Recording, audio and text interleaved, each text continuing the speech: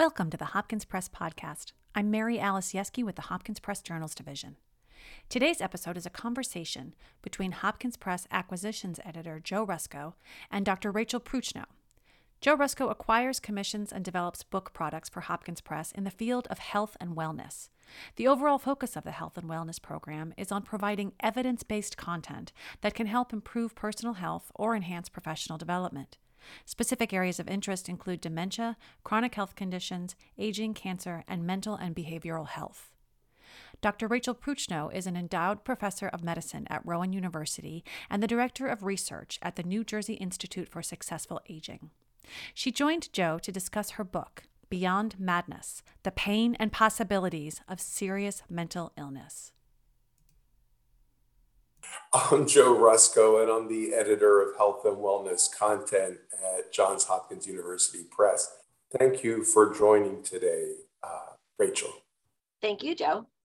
We're going to dive right into what was your motivation for writing this new book? So my motivation included love, secret keeping, decades of secret keeping, and the thought that there probably was some evidence-based practices that were better than the hit and miss strategies that I was using when both my mother and my adopted daughter suffered from serious mental illnesses. Got it. Thank you. As a refresher, I had read your book originally some time ago, but yesterday I was refreshing myself and I went through it and I was surprised that I got so far. I just got lost in your book. And I think some of it has to do with these wonderful, very vivid descriptions of individuals who were decompensating in various ways. Can you tell us a little bit about how you came about writing these very vivid descriptions? Because it's a powerful portion of your book, which is not just clinical or very only scientific, but very narrative based as well. Sure. So I'm going to answer that question, but I'm going to come back a little bit and provide a little context for this book and how this book came to be. So I think, as you know, in 2014, I published my memoir, and that book is called Surrounded by Madness. And in that book, I talk about my experiences with both my mother, who suffered from, used to be called manic depression, and my adopted daughter suffering from bipolar disorder. And what those two experiences had in common were that my family, both times, both back in the 70s and more recently, kept those illnesses secret. And it was only when my daughter left home at age 18, and I had a lot of explaining to do to my family, to my brothers, to whom I'm very close, but I had managed to hide things from them.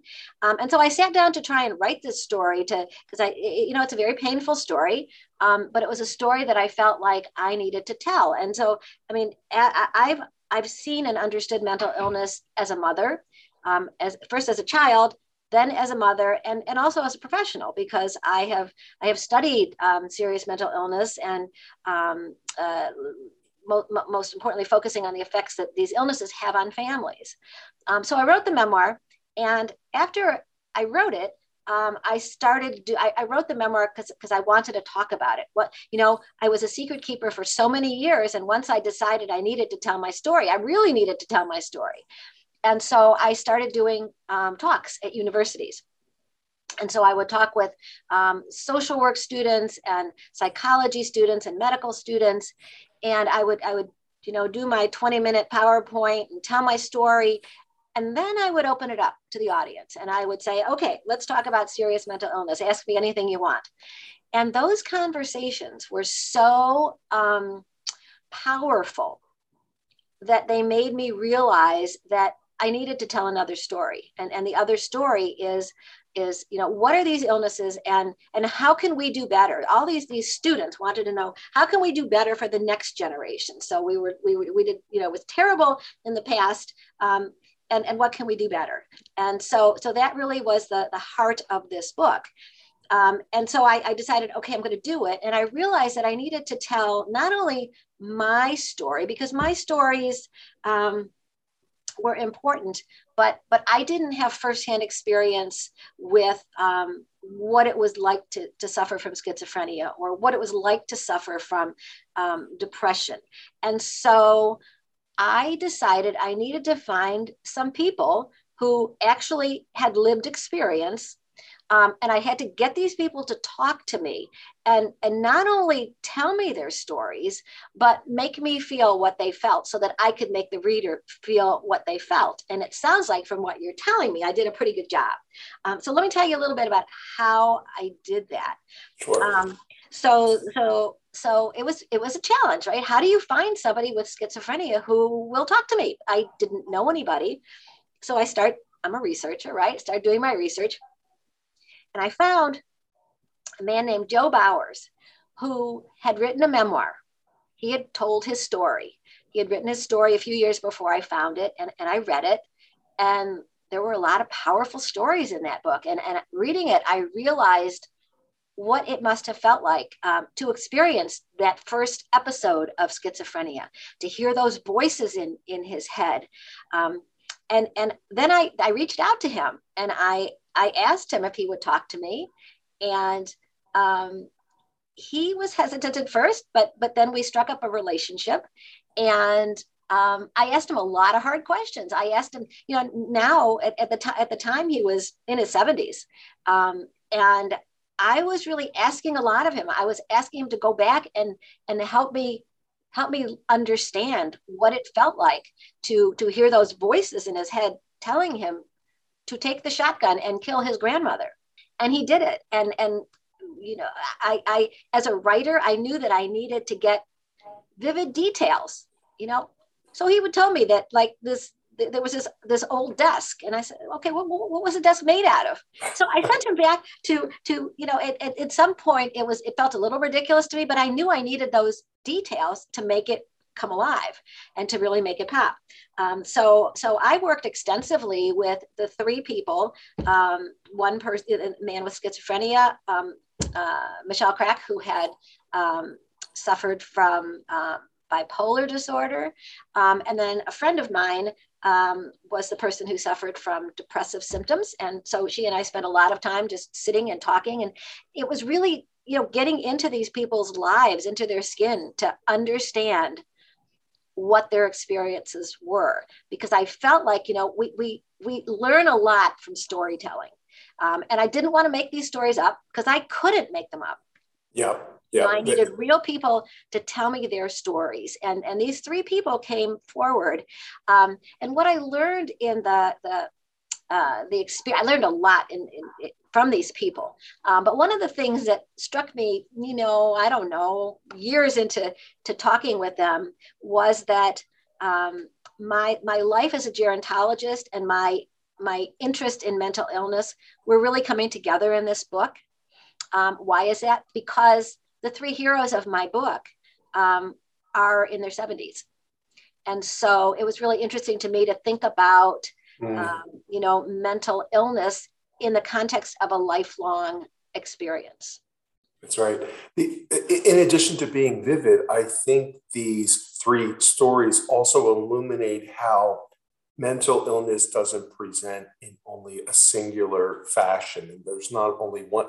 And so these stories really helped illuminate that for me, and I think the reader, about.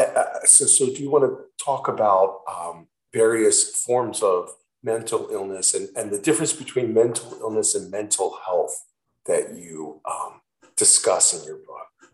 Sure. It's a really interesting question to think about. And I think very often we use the terms health and illness interchangeably. And I don't think about it that way. I think about mental health as something that we can all have on some continuum. Sometimes in our lives are more challenging than others. And sometimes we're sad, and sometimes we're happy, and sometimes we have different experiences. So mental health, that's mental health. And my training in human development really focused on mental health. and helping people achieve mental health. Mental illnesses, especially these, what are now called serious mental illnesses, illnesses like schizophrenia, like bipolar disorder, like schizoid affective disorder, like depressive disorder. These illnesses are, these illnesses captivate a whole person's life. They challenge them. They require intense therapy all the time, whether it be medical or otherwise. And so these are illnesses that people need to manage. Think about diabetes. It's an illness that a person needs to manage for their whole life. And so I think that people can suffer from serious mental illness, but also have mental health. So my three heroes, I think that they are mentally healthy. They have conquered these horrible experiences and come out on the other end. They come out on the other end to be healthy and fulfilled. They have all had successful careers at work. They all have families. And that's not often how we think about some of these illnesses.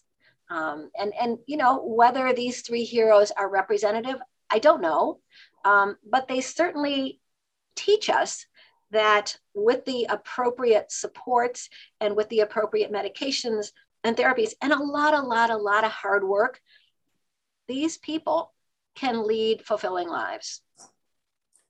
You mentioned earlier, and I'm going to circle back to the point about the stigma that you experienced yourself and your family with a diagnosis of a mental illness. And in your book, you propose a somewhat, not radical, but quite a different approach for coming out, using the terms of coming out. Can you tell us a little bit more about that approach and what you're advocating for there?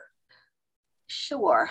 So yes, I think that stigma is alive and well.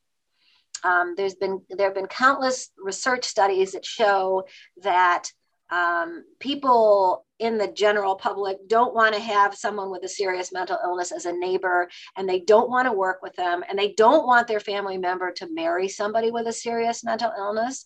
And these attitudes and beliefs are the same or worse now than they were 20, 30 years ago. We've got that good data. We know that. And so when my mother was ill in the 70s, nobody talked about mental illnesses. Nobody. I mean, my father's brother, my father and his brother were very, very close. And even he didn't know what was wrong. He knew every once in a while my mother went to the hospital and, she was taking medications, but he didn't know because we didn't talk about it. We didn't tell anybody. I think that with my daughter, my husband and I made the decision not to talk about it because we didn't want other people, we didn't want the other kids to avoid her. We didn't want the other parents to not let them come to her house, to their house. It was a protective kind of thing. I think the issue is that there is so much that we don't understand about serious mental illness. And we don't understand about serious mental illness because people like me kept secrets for 40 years. And so if everybody's keeping a secret, then the NIH is not putting money behind it. We put a lot of money behind cancer and diabetes because we talk about these illnesses. With serious mental illnesses like schizophrenia, like bipolar disorder, we don't talk about those illnesses, and we haven't talked about those illnesses. So I think talking is important. And what I personally learned is that every time I tell my story to somebody, or I tell somebody I'm working on a book about serious mental illness, I get back the, oh, me too, or oh, my brother, or oh, my sister-in-law, or oh, my neighbor. I think the most poignant experience that I had with that was years ago when I was just starting to work on this book. I was at the health club and I was exercising and I was on the elliptical machine. And the guy next to me was somebody I'd seen, for a long time. And he was, hey, how you doing? What's new? And I said, oh, I'm working on this book. And he said, what's the book about? And I told him, and he stopped. And he told me his mother suffered from bipolar disorder, and his son was in the psychiatric hospital then. Wow. And, you know, if I hadn't said anything, he never would have said anything, because why would you ever? But my talking about it freed him to talk about it. And I thought, wow, that's really powerful. And I need to do more of that. And so that's, you know, talking is good. So bringing up the topic on your own actually encourages others to feel comfortable about sharing their own experience. And I'll tell you, when I did the speaking tours at the universities, it got to the point where I could, you know, read the audience and watch the faces of these kids. And I knew who was going to come up to me afterwards and say, me too. They got teary. They were just so focused on what I was saying. And they couldn't wait to come up and say, and give me a hug and say, you know, me too. I'm my mother, my brother, my whatever. So it's very prevalent. These illnesses have been hidden for so long, but they are very prevalent.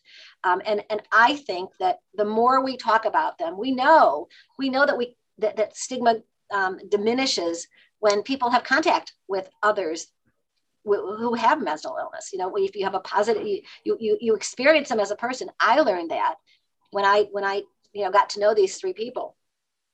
I learned so much from them, and I learned that, you know, don't have to scratch the surface too much to know that these people have similar emotions to me, and they have similar experiences, and they have similar struggles, and they love their families, and they want to work. And they're you know, I think, you know, what really struck me is that any of us could experience these illnesses, and this hiding stuff is not good for the people with mental illness, and it's not good for the families. You know, what does it do? It makes us feel like we're the only ones. We're the only ones that are suffering, and of course we're not. But many people feel like, you know, they're embarrassed and they don't want to talk about it, and they blame themselves. You talk about blaming yourself or some other factors that perhaps you're responsible, and then you also talk about the genetic source for many of these conditions and what have you in your book as well. I mean, there's a lot that we don't know. We know that there's that genetics plays an important role, and you know that rates of schizophrenia and bipolar are highly heritable. So, you know, if somebody in the family has it, then it's very likely that other people suffer from either that same illness or another serious mental illness. But I want to come back and answer your question about this stigma sort of coming out that I write about in the book. And that was not my idea. That idea came from Patrick Corrigan, who himself is a psychologist who suffers from a serious mental illness. And for years and years, he didn't tell anybody. He didn't tell his colleagues. He didn't tell anybody. And he finally, you know, his approach was, I need to come out. And so little by little, he kind of came out to people. And you know, I think there's really good evidence from the LGBT community. And we have so much to learn from that group about what happens when you start to make noise and when you come out. You know, they've made major inroads. People can get married now. They can have relationships. They can have families. They can adopt children. They couldn't do that 15, 20 years ago. And so, you know, I think that the point behind that program, though, that the idea is that the more we talk about it, the more normalized it gets. But I think that the point there is that each individual person with serious mental illness and family member needs to sort of weigh the pluses and the minuses. There are benefits to talking about these illnesses. You know, you learn you're not alone. You find how other people cope. You get that kind of support. But there are costs. We're not to a point now where I would recommend that somebody who's looking for a job. Right. I was just thinking of that situation during a job interview. I was thinking of that exactly. Yeah. So probably not best. I don't think we're to that point. I mean, I would love to get to that point, but I don't think we're there now. I don't think it's wise. And, you know, that thanks to the ADA, people with serious mental, that's one of the protected disabilities. And these people don't have to talk about it. And they are protected. So, you know, if they are hired, accommodations need to be made. If they need some time, if they need, you know, some quiet time, whatever they need, the employer needs to recognize that. Telling and not telling is not a on-off switch, not a black and white thing. I think it's really, there are degrees, what do you tell to whom and when? Right. And I think it's fluid. Sometimes people might know others for a while, and once they develop trust, I don't know that it's something you'd want to say on a blind date with somebody, for example, right? Hey, by the way, I think that like many things, there are gradations of what do you tell and what do you say when, and how do you talk about these conditions. Another concept that you bring up in your book is that of the rock bottom. And you hear this very often, whether watching TV or what have you, about, that person needs to reach his or her own rock bottom before anything can happen. So, very popular concept. What are your thoughts about that? Yeah, I think it's absolutely wrong. I think it's ridiculous. My husband and I were told that several times, that especially once our daughter turned 18, she has to hit rock bottom, they said. The social worker said, the doctor said, before we can help her. Well, why is that? Because she's an adult and she can make her own decisions. She has that right. It's this individual versus the collective benefit. I had a doctor tell me, I know she can't make a good decision. I know she shouldn't be making a decision, but she has the right to make that decision. Under the way our society is structured, everybody has the right to make their own decision, and you have to be, either in danger of harming yourself or having a knife and ready to harm somebody else before anything can be done. But the whole concept of forcing somebody who really lacks the ability, not everybody, but there are people who lack the ability to make decisions that are in their own best interest and the interest of others, and making them fall so far, making them either become homeless or being in prison, doesn't sound like a very humane way to treat people. So what can we do? Say that I witness someone on the street here in Baltimore experiencing what I perceive to be a mental illness episode. What could I do? What would you recommend that I do in that situation? Yeah, I'm not quite sure that you as a fellow citizen could do much of anything at this point. You wouldn't know what the person is suffering from, or we're just not capable at this point.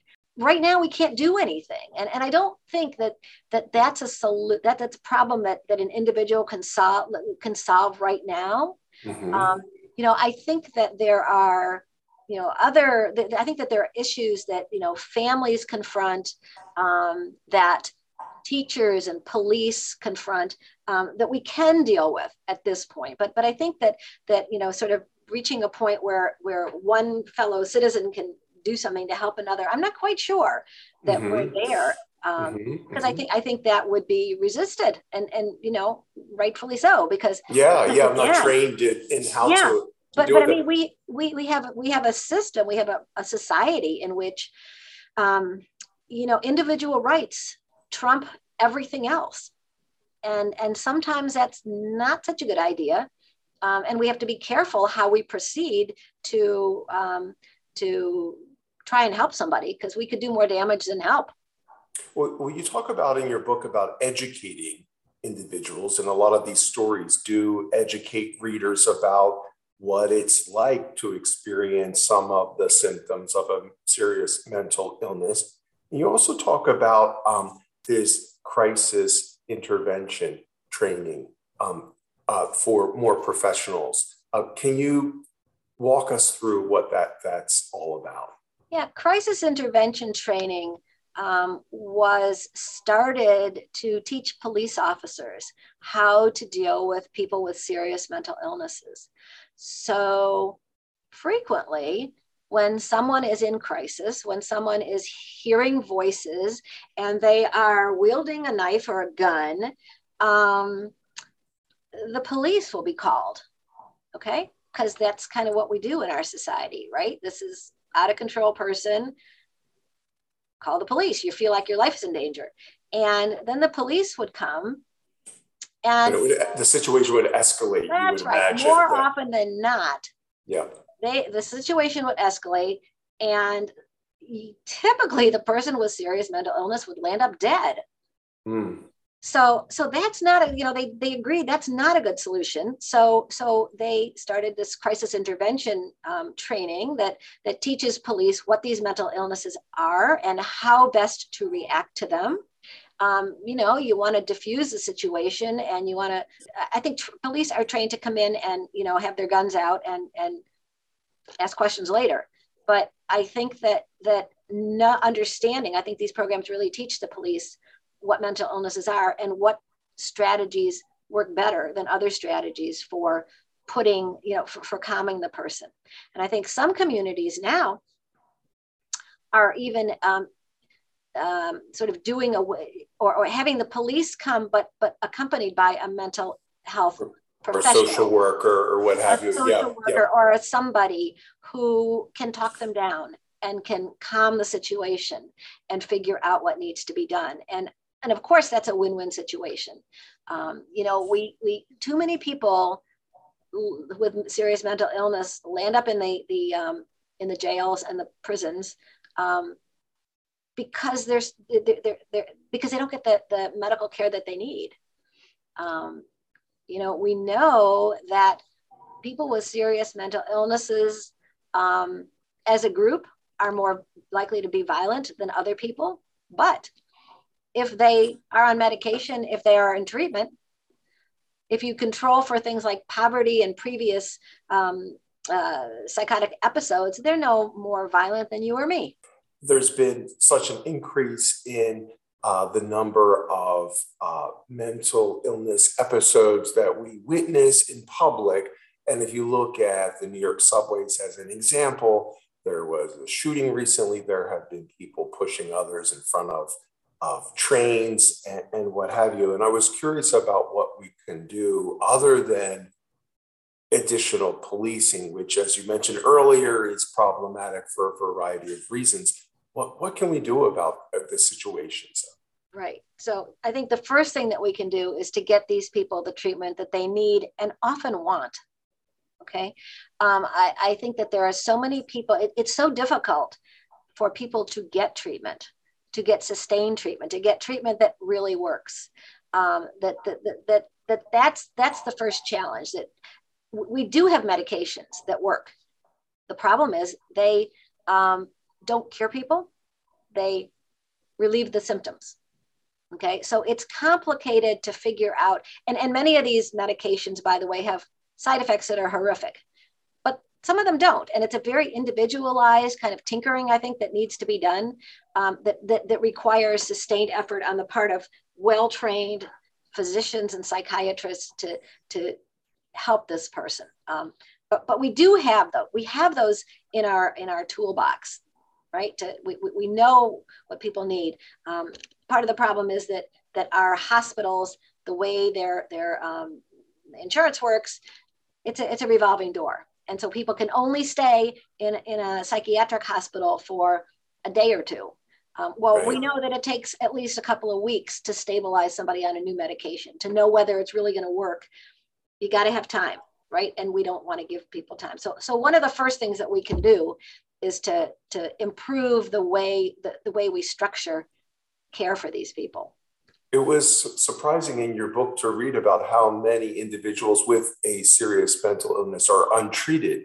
And then I was doing some additional research about how it's estimated that only 50% of US counties have a psychiatrist available. So we're on the East Coast and lots of different medical professionals, but in other rural and more suburban areas where there's not as much healthcare available, it was very surprising to me. So all of these barriers to getting care. Yeah, I mean, that really surprised me when I was looking for care for my daughter. It was really hard. I was looking for an adolescent psychiatrist, and they're even rarer than psychiatrists in general. Waiting lists are really long. Many of these people do not take insurance. There's no quality control over them. you have to find a professional, a healthcare professional that the person with illness can deal with. We went through a half dozen psychologists and psychiatrists before we found the right mix. And that's very hard. The waiting lists are long. So yeah, we need to do a better job of training the next generation of people. There was a fascinating article in yesterday's New York Times about adolescent mental health. And as I read it, I realized that pregnancy rates are down, and drinking alcohol rates are down, and drug use is down among kids these days, among adolescents these days. But rates of cutting and rates of depression and rates of anxiety are skyrocketing. We don't know why. We don't know why. And as I read that, I found myself saying, if I were a young person, beginning my career, that's exactly where I would go. Yeah. So many mental illnesses present themselves for the first time in adolescence. Younger. Yeah. And I'm talking about the illnesses that we call serious mental illnesses, as well as other illnesses that can debilitate a person. And as you can imagine, if a teenager is having all this angst and they're cutting themselves because they're hurting so much, and there are no professionals, very few professionals. You say, yeah, well, okay, I'm in the Philadelphia area, and we should have good medical care, but it was really hard to find the right person, and we waited a long time. Would one solution be, so given that there aren't that many psychiatrists available, and as you mentioned, the insurance issues, I also learned that also nearly about 50% of psychiatrists do not accept insurance. And so given all of that, what about allowing certain psychologists trained adequately and what have you to prescribe? Would that be, given that there are over 100,000 psychologists in the United States, they're more widely available at the community level, would that be a solution, or would that be I know you don't discuss this in your book, but I'm just throwing it out there. So. Yeah, no. So there are actually, it depends on the state. In some states, psychologists can prescribe medications, and in most states they cannot. But there are more and more healthcare professionals, whether they be psychiatric social workers or nurses, yep. Who are being trained to help with this huge gap in the provider arena. So I think we're starting to see that. I think it will be slow because, as you can imagine, the psychiatrists who do have the prescribing rights, the medical doctors who do have the prescribing rights, don't want to give that up to other people. So that's a debate that's been around for a long time between the psychiatrists and the psychologists in terms of, the rights to prescribe. I think in the best of worlds, wouldn't it be wonderful if the social worker and the psychologist and the psychiatrist all work together to help the patient? This was something that just really floored me when we would see a psychiatrist for my daughter, who would prescribe medications. Okay. And so we saw her once a month for 5 minutes. Why was that? Because that's what insurance paid for. And there was no interaction with the therapist as well. No interaction. Why? Because they don't get paid to do that. They don't get compensated for the time that it takes to do that. So the coordination of care. So a better coordination of care. There are roles for the psychologist and for the social worker and for the psychiatrist. And, if they all work together, the patient would benefit, but that's not how the world works. And that really surprised me in terms of finding, I think we found a psychiatrist first. After many months, we found a psychiatrist. And then when she pulls me aside and said, your daughter really needs to talk to a therapist of some sort. And I said, yeah, I agree. Do you know anybody? She wouldn't refer anybody. So frustrating. Very frustrating. And so I had to find the people. And then even after I found them, they wouldn't share notes or conversations.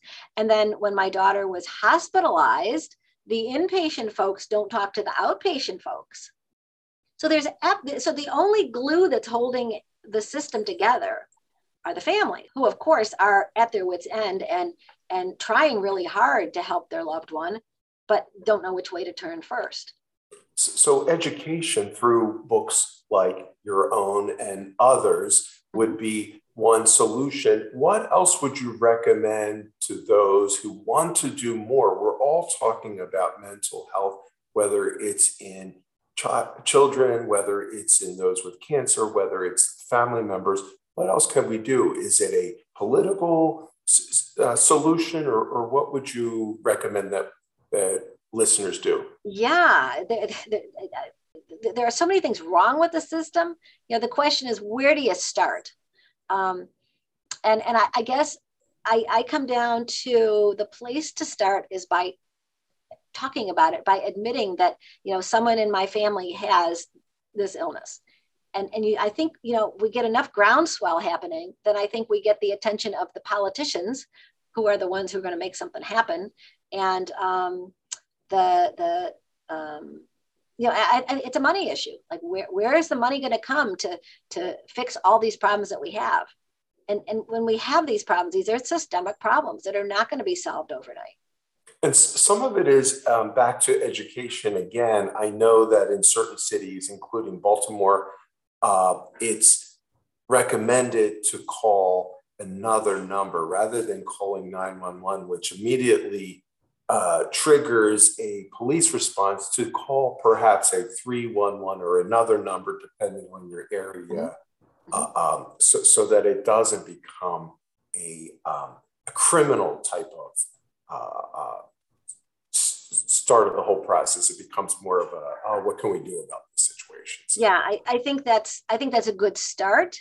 I think that in communities where they don't have the 311 option, it's really important that if the situation gets out of hand and it's critical to call the police, that the police be told that this is a mental illness call, and that they should, know exactly what they're walking into, and hopefully they've participated in a CIT training and they have some sensitivity. So again, it's a process, I think, of educating the police, of teaching them, of putting the social structures in place so that we have a 311 option. I think that exists in some communities, but certainly not all.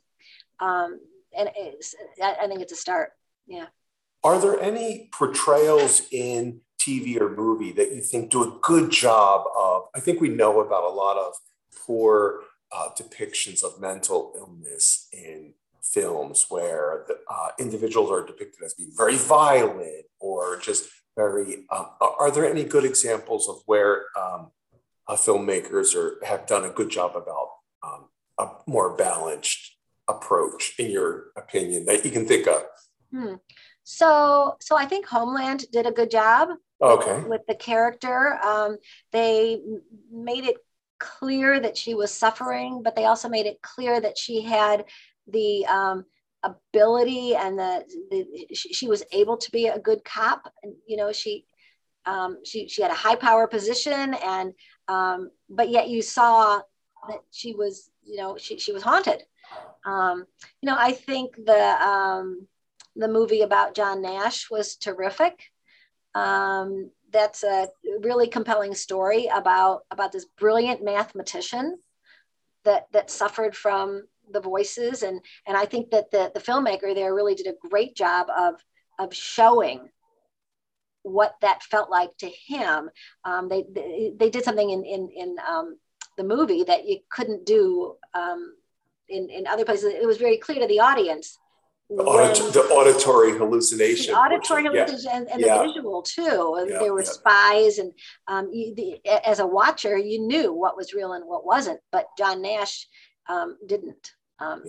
So I think that those did a really good job of showing people what of showing people what these things look like, what these experiences look like, but also of depicting real people. I just keep coming back to these people are real people. And that's what I did with the vignettes in my book. These people are real people.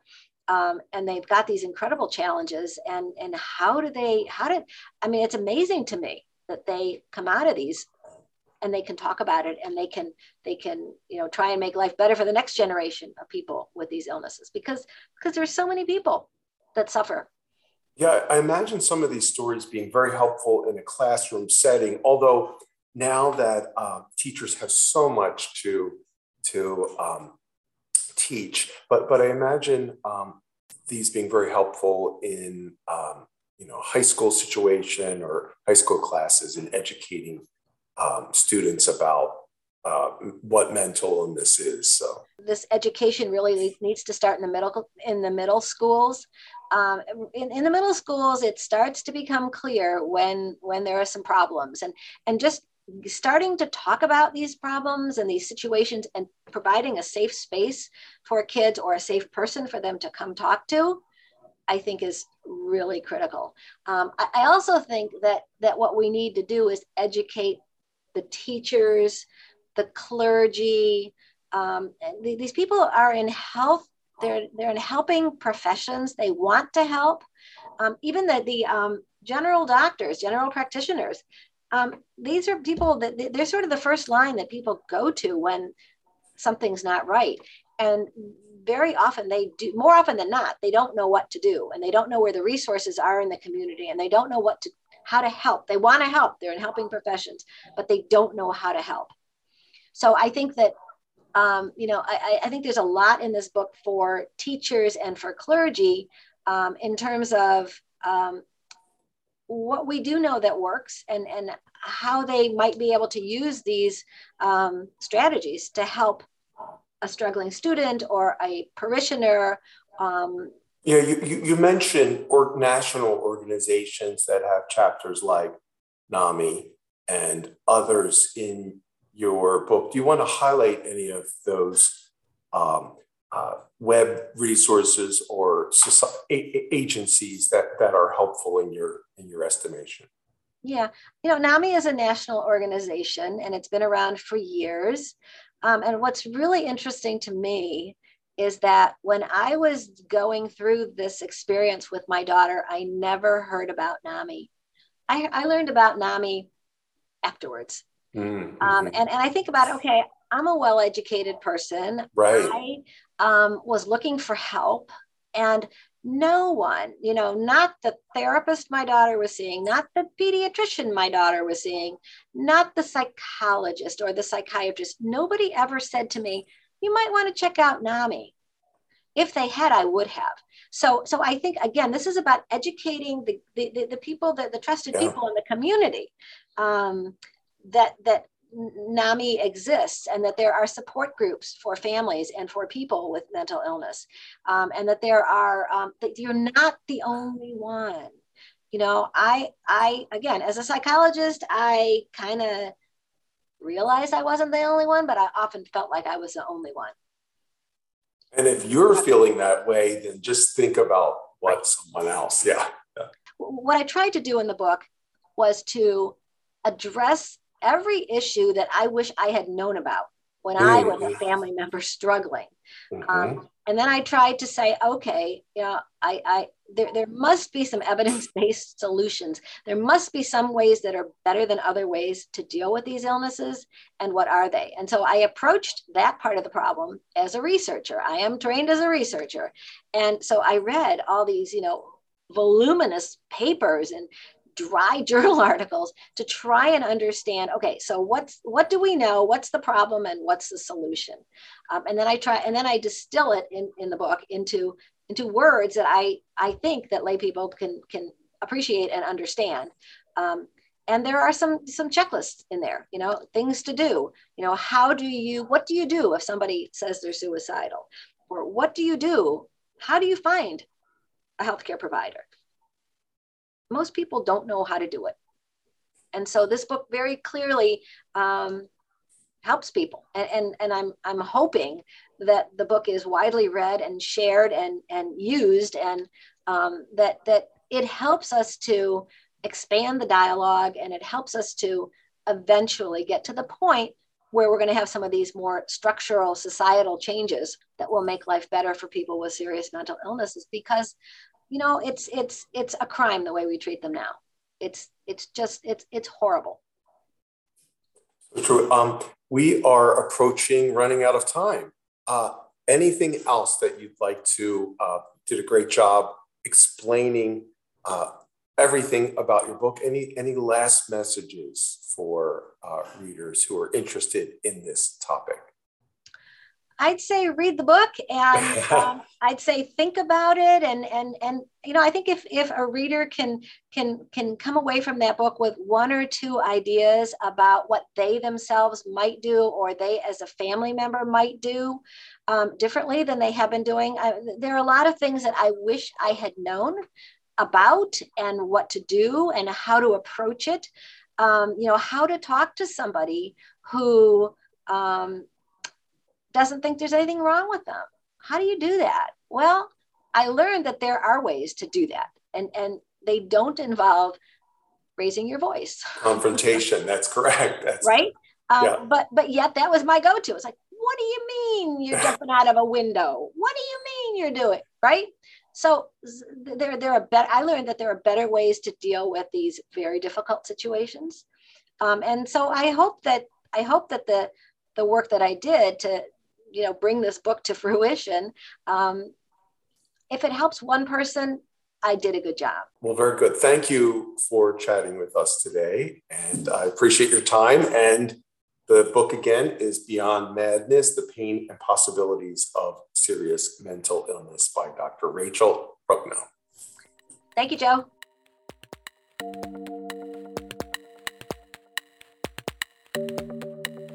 This podcast is a production of Hopkins Press. For more information, please visit press.jhu.edu.